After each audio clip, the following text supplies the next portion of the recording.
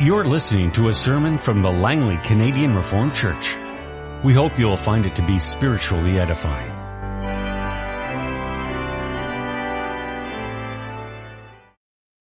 I invite you to open your Bibles to Romans chapter 8. 1 through 17 in Romans chapter 8. Therefore, there is now no condemnation for those who are in Christ Jesus. Because through Christ Jesus, the law of the Spirit of life set me free from the law of sin and death. For what the law was powerless to do, in that it was weakened by the sinful nature, God did, by sending His own Son in the likeness of sinful man to be a sin offering. And so He condemned sin in sinful man in order that the righteous requirements of the law might be fully met in us, who do not live according to the sinful nature, but according to the Spirit. Those who live according to the sinful nature have their minds set on what that nature desires. But those who live in accordance with the Spirit have their minds set on what the Spirit desires. The mind of sinful man is death, but the mind controlled by the Spirit is life and peace. The sinful mind is hostile to God. It does not submit to God's law, nor can it do so. Those controlled by the sinful nature cannot please God. You, however, are controlled not by the sinful nature, but by the Spirit, if the Spirit of God lives in you. And if anyone does not have the Spirit of Christ, he does not belong to Christ. But if Christ is in you, your body is dead because of sin, yet your spirit is alive because of righteousness. And if the Spirit of Him who raised Jesus from the dead is living in you, He who raised Christ from the dead will also give life to your mortal bodies through His Spirit who lives in you. Therefore, brothers, we have an obligation. But it's not to the sinful nature to live according to it. For if you live according to the sinful nature, you will die. But if by the Spirit you put to death the misdeeds of the body, you will live. Because those who are led by the Spirit of God are sons of God. For you did not receive a spirit that makes you a slave again to fear, but you received the Spirit of sonship. By Him we cry, Abba, Father. The Spirit Himself testifies with our spirit that we are God's children. Now if we are children, then we are heirs. Heirs of God and co-heirs with Christ, if indeed we share in His sufferings, in order that we may also share in His glory. For our text this afternoon, we turn our attention to the Word of God as it's summarized and confessed in Lord's Day 14 of the Heidelberg Catechism. We continue to learn what we confess in the various articles in the Apostles' Creed, and this afternoon we come to the article about the Lord Jesus Christ and that He was conceived by the Holy Spirit, born of the Virgin Mary. So the first question reads, what do you confess when you say He was conceived by the Holy Spirit and born of the Virgin Mary? The eternal Son of God, who is and remains true and eternal God, took upon Himself true human nature from the flesh and blood of the Virgin Mary through the working of the Holy Spirit. Thus He is also the true seed of David, and like His brothers in every respect, yet without sin. What benefit do you receive from the holy conception and birth of Christ? He is our mediator, and with His innocence and perfect holiness covers in the sight of God my sin, in which I was conceived and born. Beloved congregation of our Lord and Savior Jesus Christ, as Christians, the Bible stands at the very center of our faith.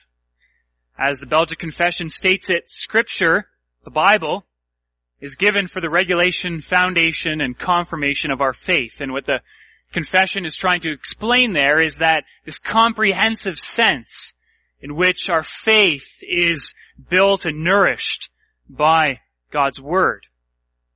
And so, perhaps only for that reason, you can understand why the Bible is constantly under attack. If it's so vital to the Christian faith, if there is to be an attack upon our faith, the Bible will certainly receive a lot of attention. Sometimes this attack is overt, it's outright. It's by those who actively try to undermine what Scripture claims to be true. They'll say it's not true. It's simply not true. What the Bible says is true. And sometimes it's more subtle, this attack, and involves introducing changes to the way that the church understands and receives Scripture.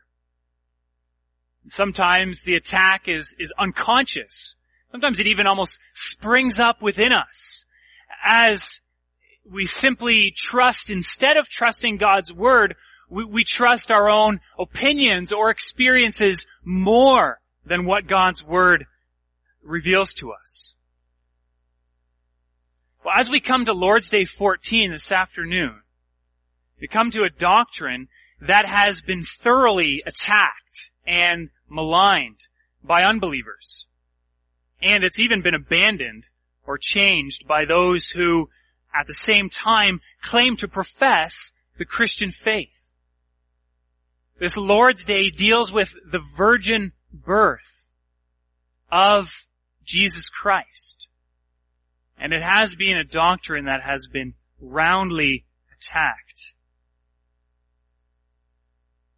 When we talk about the virgin birth of the Son of God, His birth from Mary, conceived by the Holy Spirit, born of a woman who had no sexual relations whatsoever, we're dealing with an essential doctrine.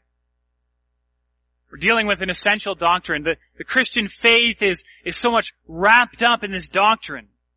It's why it's included in this confession, the Apostles' Creed, as well as the Nicene Creed, which we could also read together, because it's such an essential and important doctrine, but it's one that's only testimony is given to us in Scripture. The only testimony about this doctrine of our faith is Scripture, the Bible. You can't look back in some other history book and find proof there. You can't look at the birth records of the town of Bethlehem or of Nazareth or anywhere and find that Jesus Christ was conceived by the Holy Spirit and born of the Virgin Mary. We believe that God became flesh and made His dwelling among us because God's Word tells us that. And so with Scripture as our guide this afternoon, let's consider the birth of our Lord. We'll do so under this theme, that the Son of God was born for us and for our salvation. And we'll consider the reality of His virgin birth. Scripture testifies to it. We'll consider the result of His human birth. So focus on the fact that He was born as a man, a human being. And finally, we'll consider the benefit of His saving birth. What does it have to do with us? So the reality of His virgin birth, first of all. So, it happened. It happened as Scripture testifies to it. It happened that there was a young woman, a Jewish woman, a virgin. Her name was Mary. And she was betrothed, is the word that we often associate with this. Engaged is a word that doesn't quite fit. She was betrothed to Joseph. Now, the stage of betrothal was stage 2 in the Jewish three stages of marriage, you might say, or marriage preparation that the Jewish people had. Betrothal was the last stage before married. And so Joseph and Mary were pledged to be married with each other, and they would do many things in common, but they were not yet husband and wife, and so they would not yet have had sexual relations. They wouldn't be intimate in that way with each other yet. And of course, this is why, as Matthew, the Gospel according to Matthew makes clear, this is why Joseph was so surprised when Mary became pregnant. Because there's, as we normally understand it, only one way to become pregnant. And Joseph, as he knew, had had nothing to do with this. So he was betrothed, but there was still a way out for him. A divorce of sorts, a divorce even before marriage. There's 2 ways he could have done that. He could have been very public, accused her of being an adulteress, or he could have gone the private route and simply annul the betrothal, leave Mary alone. And this is what Joseph planned to do, we read in the Gospel according to Matthew. Joseph was a righteous man. He didn't want to bring public humiliation and disgrace upon his beloved, but, as far as he could tell, unfaithful fiancé, betrothed. This is why the angel then came to Joseph. Because Joseph clearly was confused, not on a human level. Of course, if we were in his shoes, we would see things exactly the same way. But that wasn't what was going on. That's not what had happened to Mary. And that's why the angel came to him to tell him what was really going on. Mary had not been unfaithful, the angel says to him in a dream, but rather what is conceived in her, the angel says, is from the Holy Spirit. She will give birth to a son, and you are to give him the name Jesus.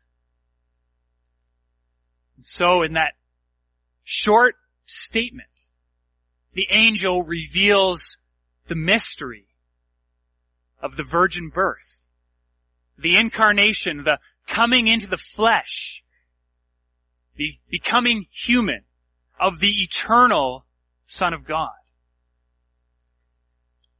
So what happened?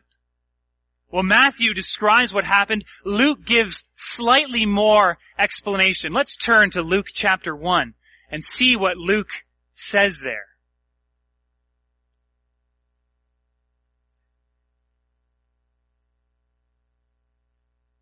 Matthew is very short. Luke says a little more in Luke chapter 1 at verse 30, page 1588 of your pew Bibles.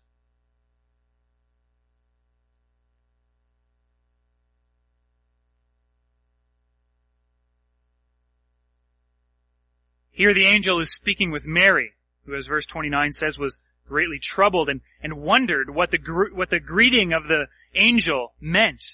And we read in verse 30, but the angel said to her, do not be afraid, Mary.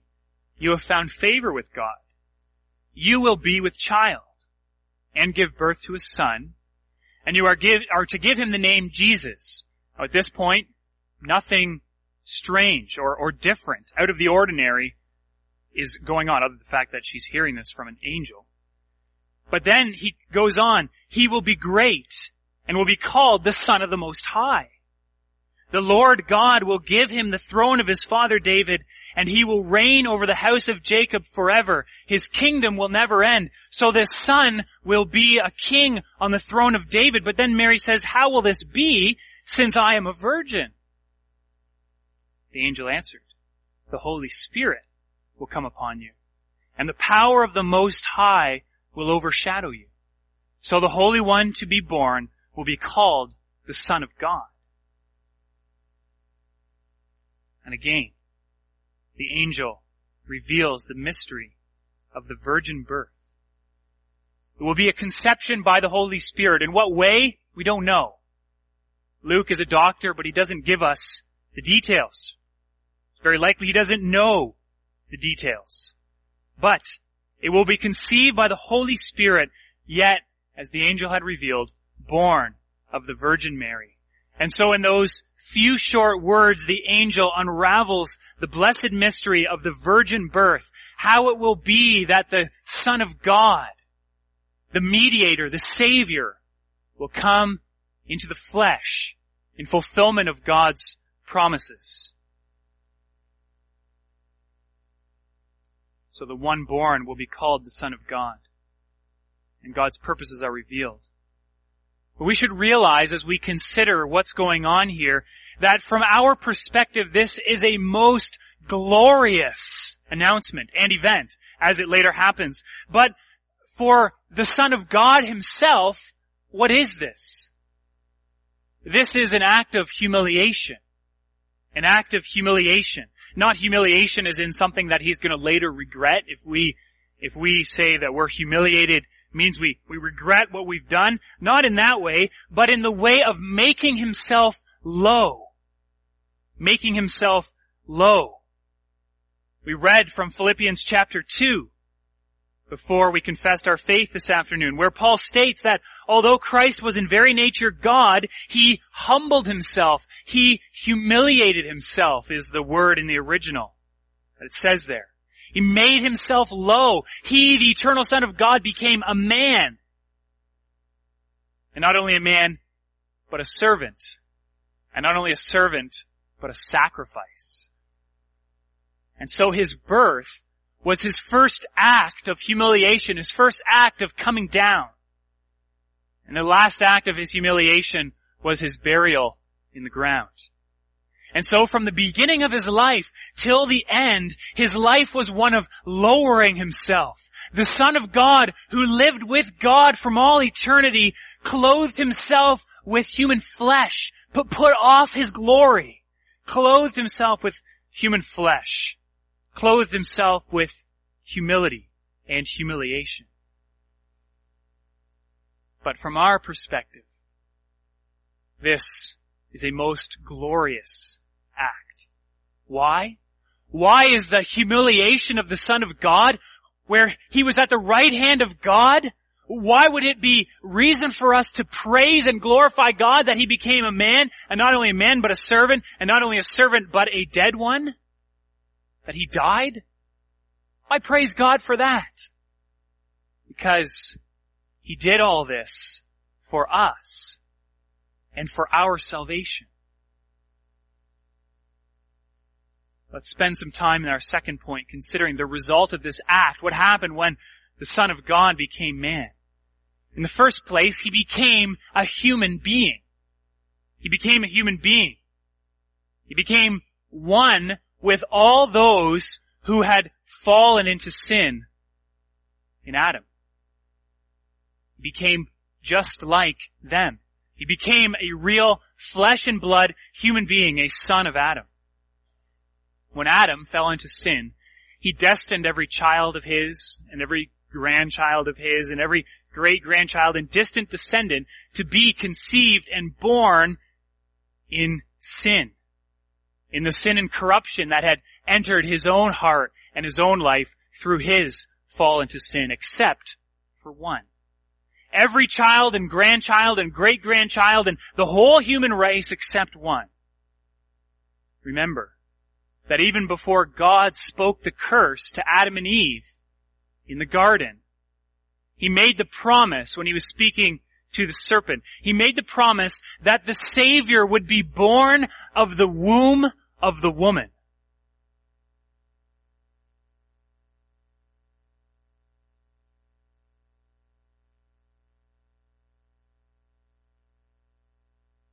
So, the Son of God became man. He was truly born of a woman. Mary was his mother, just as God had promised. He became life like us in every respect, yet as Hebrews 2 says, and as this confession communicates by saying he was conceived by the Holy Spirit, he was without sin. He was like us in every respect, yet without sin. And so, he was the one that had been promised already at the very beginning. The one who would be born of the womb of a woman, who would crush the head of the serpent, who would save God's people. And so Christ is the hope of all humanity, of all those who trace their lineage back to Adam, of all those who share in Adam's fall. That took us right back to the very beginning of the Bible. Well, as the history of redemption moves along, as the story of God's work moves along in the Old Testament, the focus, as you probably know, narrows. It narrows from the whole world, in a sense, to the people of Israel. And even within the people of Israel, to the line of David, the line of the great King David. David, of course, was the greatest king that Israel had ever seen. He wasn't as rich or as prosperous as his son Solomon, but it was not Solomon's devotion and heart for God that became the model for all the kings of Israel and Judah to follow. It was David's. It's always David that all the other kings are compared to because he was the greatest king. And to this great king, David, God had given a promise. He had said, from David's line would come a son greater than David himself. 2 Samuel 7, if you're looking for a reference for this promise. From David's line would come a son greater than David himself. This son would rule on God's throne forever and ever. He would establish God's kingdom on earth in a way that even David had not been able to see or accomplish. The kingdom of Israel had become great under David, but the kingdom would expand far beyond the borders of Israel when this great son would come. God even said of this king, I will be his father, and he will be my son. And so from the line of David would be born the hope of Israel. The hope of Israel for their salvation. And so the hope of God's people and the hope of the whole world became bound up, as Scripture progresses through the Old Testament, became bound up in the birth of a son. The one promised to Adam and Eve, the one promised to David. A son born of a woman who would at the same time be the Son of God. And so when the Spirit of God came upon Mary, so that a child was conceived in her, carried in her womb and born from her, the promise of God was fulfilled. And the hope of the whole world and the hope of Israel satisfied. The hope, yes, of all those who would receive him and believe in his name. John writes that in John chapter 1. After he says that the Word became flesh and made his dwelling among us. John says that these things have been recorded, that these things happened, that you might believe that Jesus is the Christ, the Son of God, and that by believing, you may have life in his name. The hope of the world, the hope of Israel, born of the Virgin Mary. And if you believe in him, you will have eternal life. So Christ was born for us and for our salvation. But how does that work, you might ask? What are the mechanics of this? How does the fact that Christ was born, why does that mean anything to us today? How do we connect up with that? And why do some benefit from Christ's birth and others don't? Why do some stake their lives on this teaching of Scripture, while others spend their lives trying to undermine this teaching of Scripture? Well, it comes down really to one simple phrase. The very same thing that John said when he said that this is for all those who believe, who receive this by faith. It comes down to this. By faith, we are united with Jesus Christ. That's how this works. By faith, we are united with Jesus Christ. We'll spend some time unpacking that so you can see what it means in the context of Christ's innocent conception and birth. As you think about your lives, if you go back in your personal timeline, your personal history, you can recall many things that have happened to you. You can recall many reasons for rejoicing. You can recall many reasons to be embarrassed. Many reasons for thanks. Many reasons for repentance. And your timeline goes all the way back to your birth. And so considering the birth of the Lord causes us to go back in our timelines to our point, the point of our birth. The point of our birth. Now there's so much, of course, that's wonderful about the birth of a child. Babies are born into this special and fragile state. They're tender. And although they're barely able to move or do anything, we love them. But there's also another reality about babies, tender and lovable as they are. And that's the reality that David confesses in Psalm 51, where David says, "Surely I was sinful at birth, sinful from the time my mother conceived me." Now David is writing Psalm 51 in the context, the terrible context, of having committed adultery with Bathsheba, and of having killed Bathsheba's husband Uriah. After that all transpired, David wrote Psalm 51.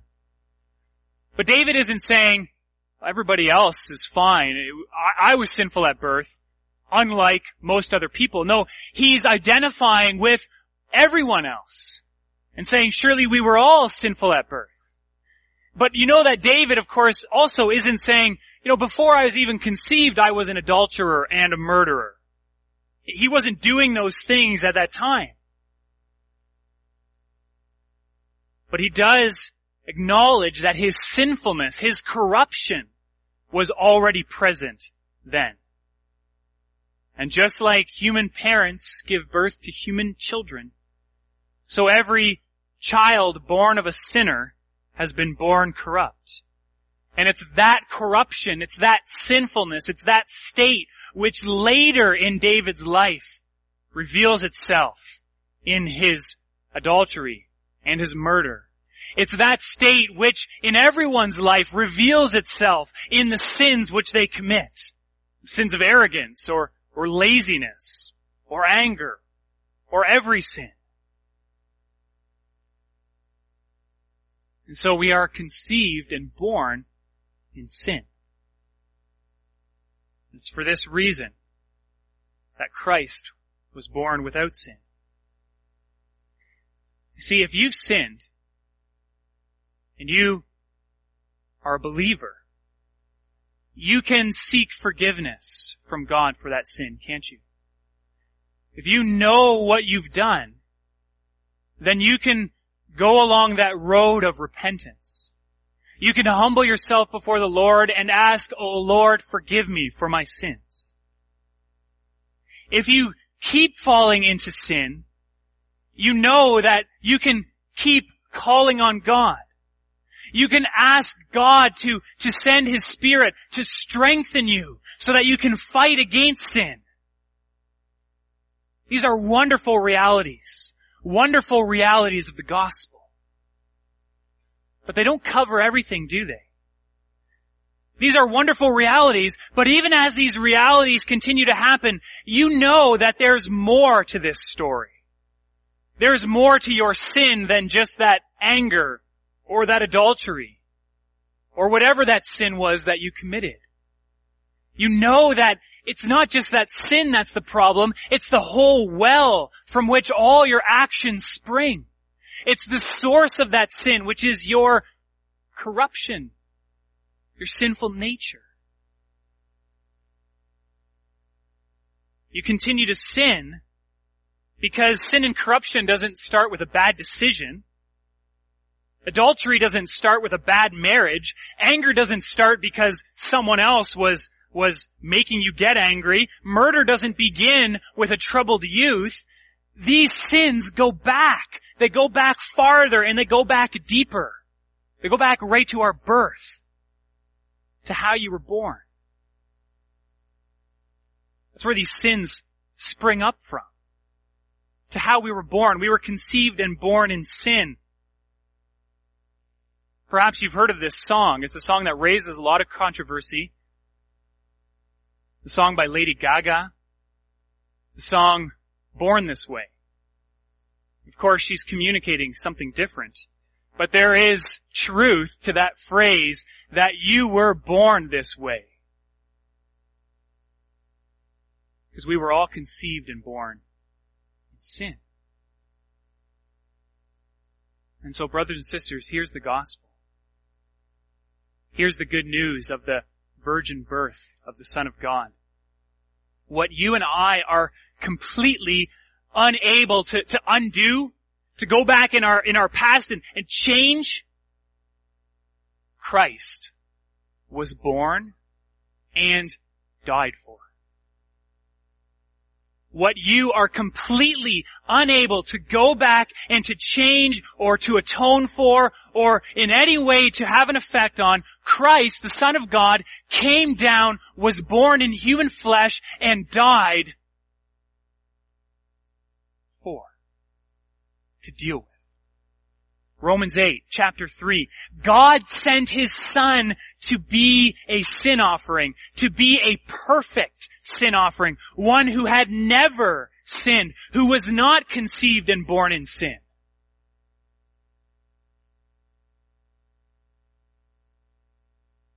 When you believe in Jesus Christ, then you believe that not only his innocent death, but also his perfect life, all the way back to his conception, is applied to yours. That's what happens when you believe in Jesus Christ. That's the doctrine of justification. You're justified when you believe in Jesus Christ.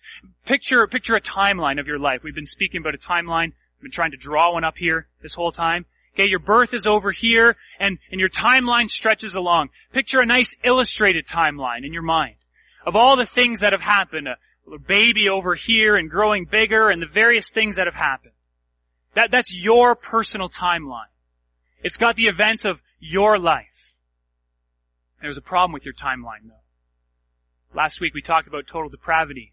The teaching that if sin was blue, we'd be blue all over. What's the problem with your timeline? It's all tainted blue, all the way back to its very beginning.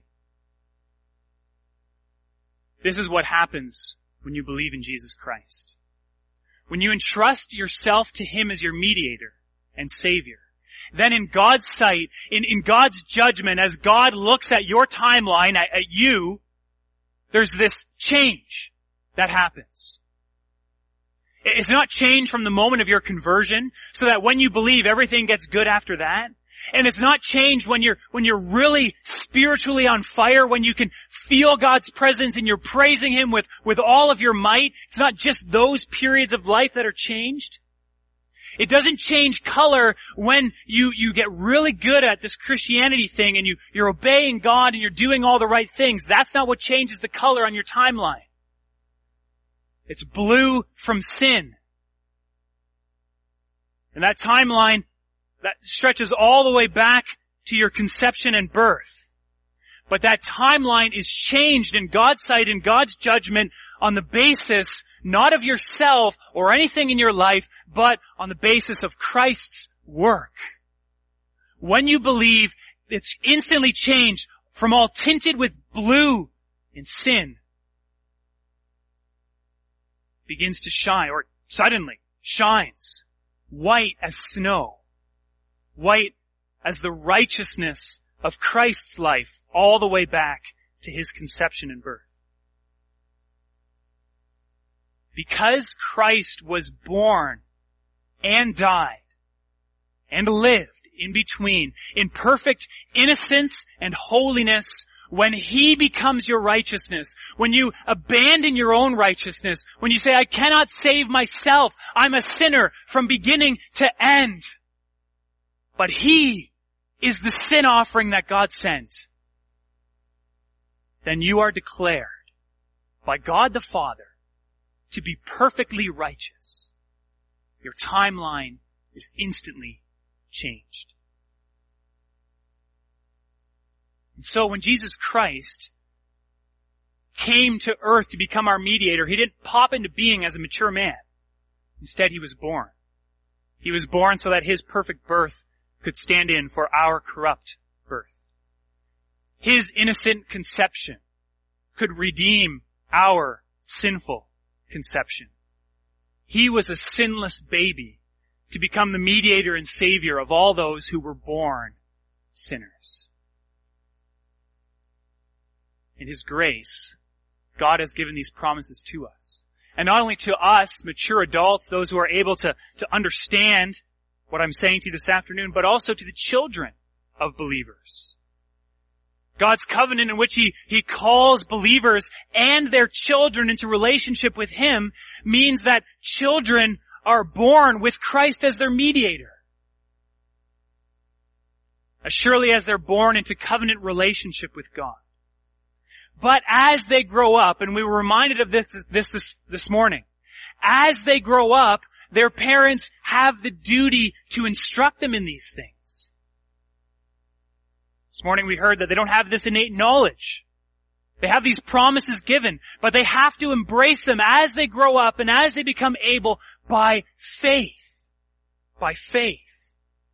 As our children grow up and their capacity for personal and living faith grows, they must embrace these truths. They must. That's our prayer, that they will.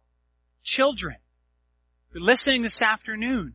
You have to believe that Jesus Christ died for you, And you have to believe that Jesus Christ was born for you.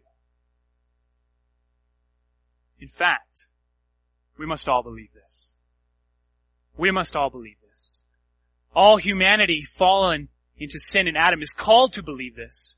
We must all believe this because there is no other salvation for those who are conceived and born in sin. There is no other salvation for those who are conceived and born in sin than the Savior, Jesus Christ. Because there is only one who was born and conceived in perfect innocence and holiness. Our Savior, Jesus Christ, the Son of God. Amen. This has been a sermon from the Langley Canadian Reformed Church. For more information, please visit us on the web at www.langleycanrc.org.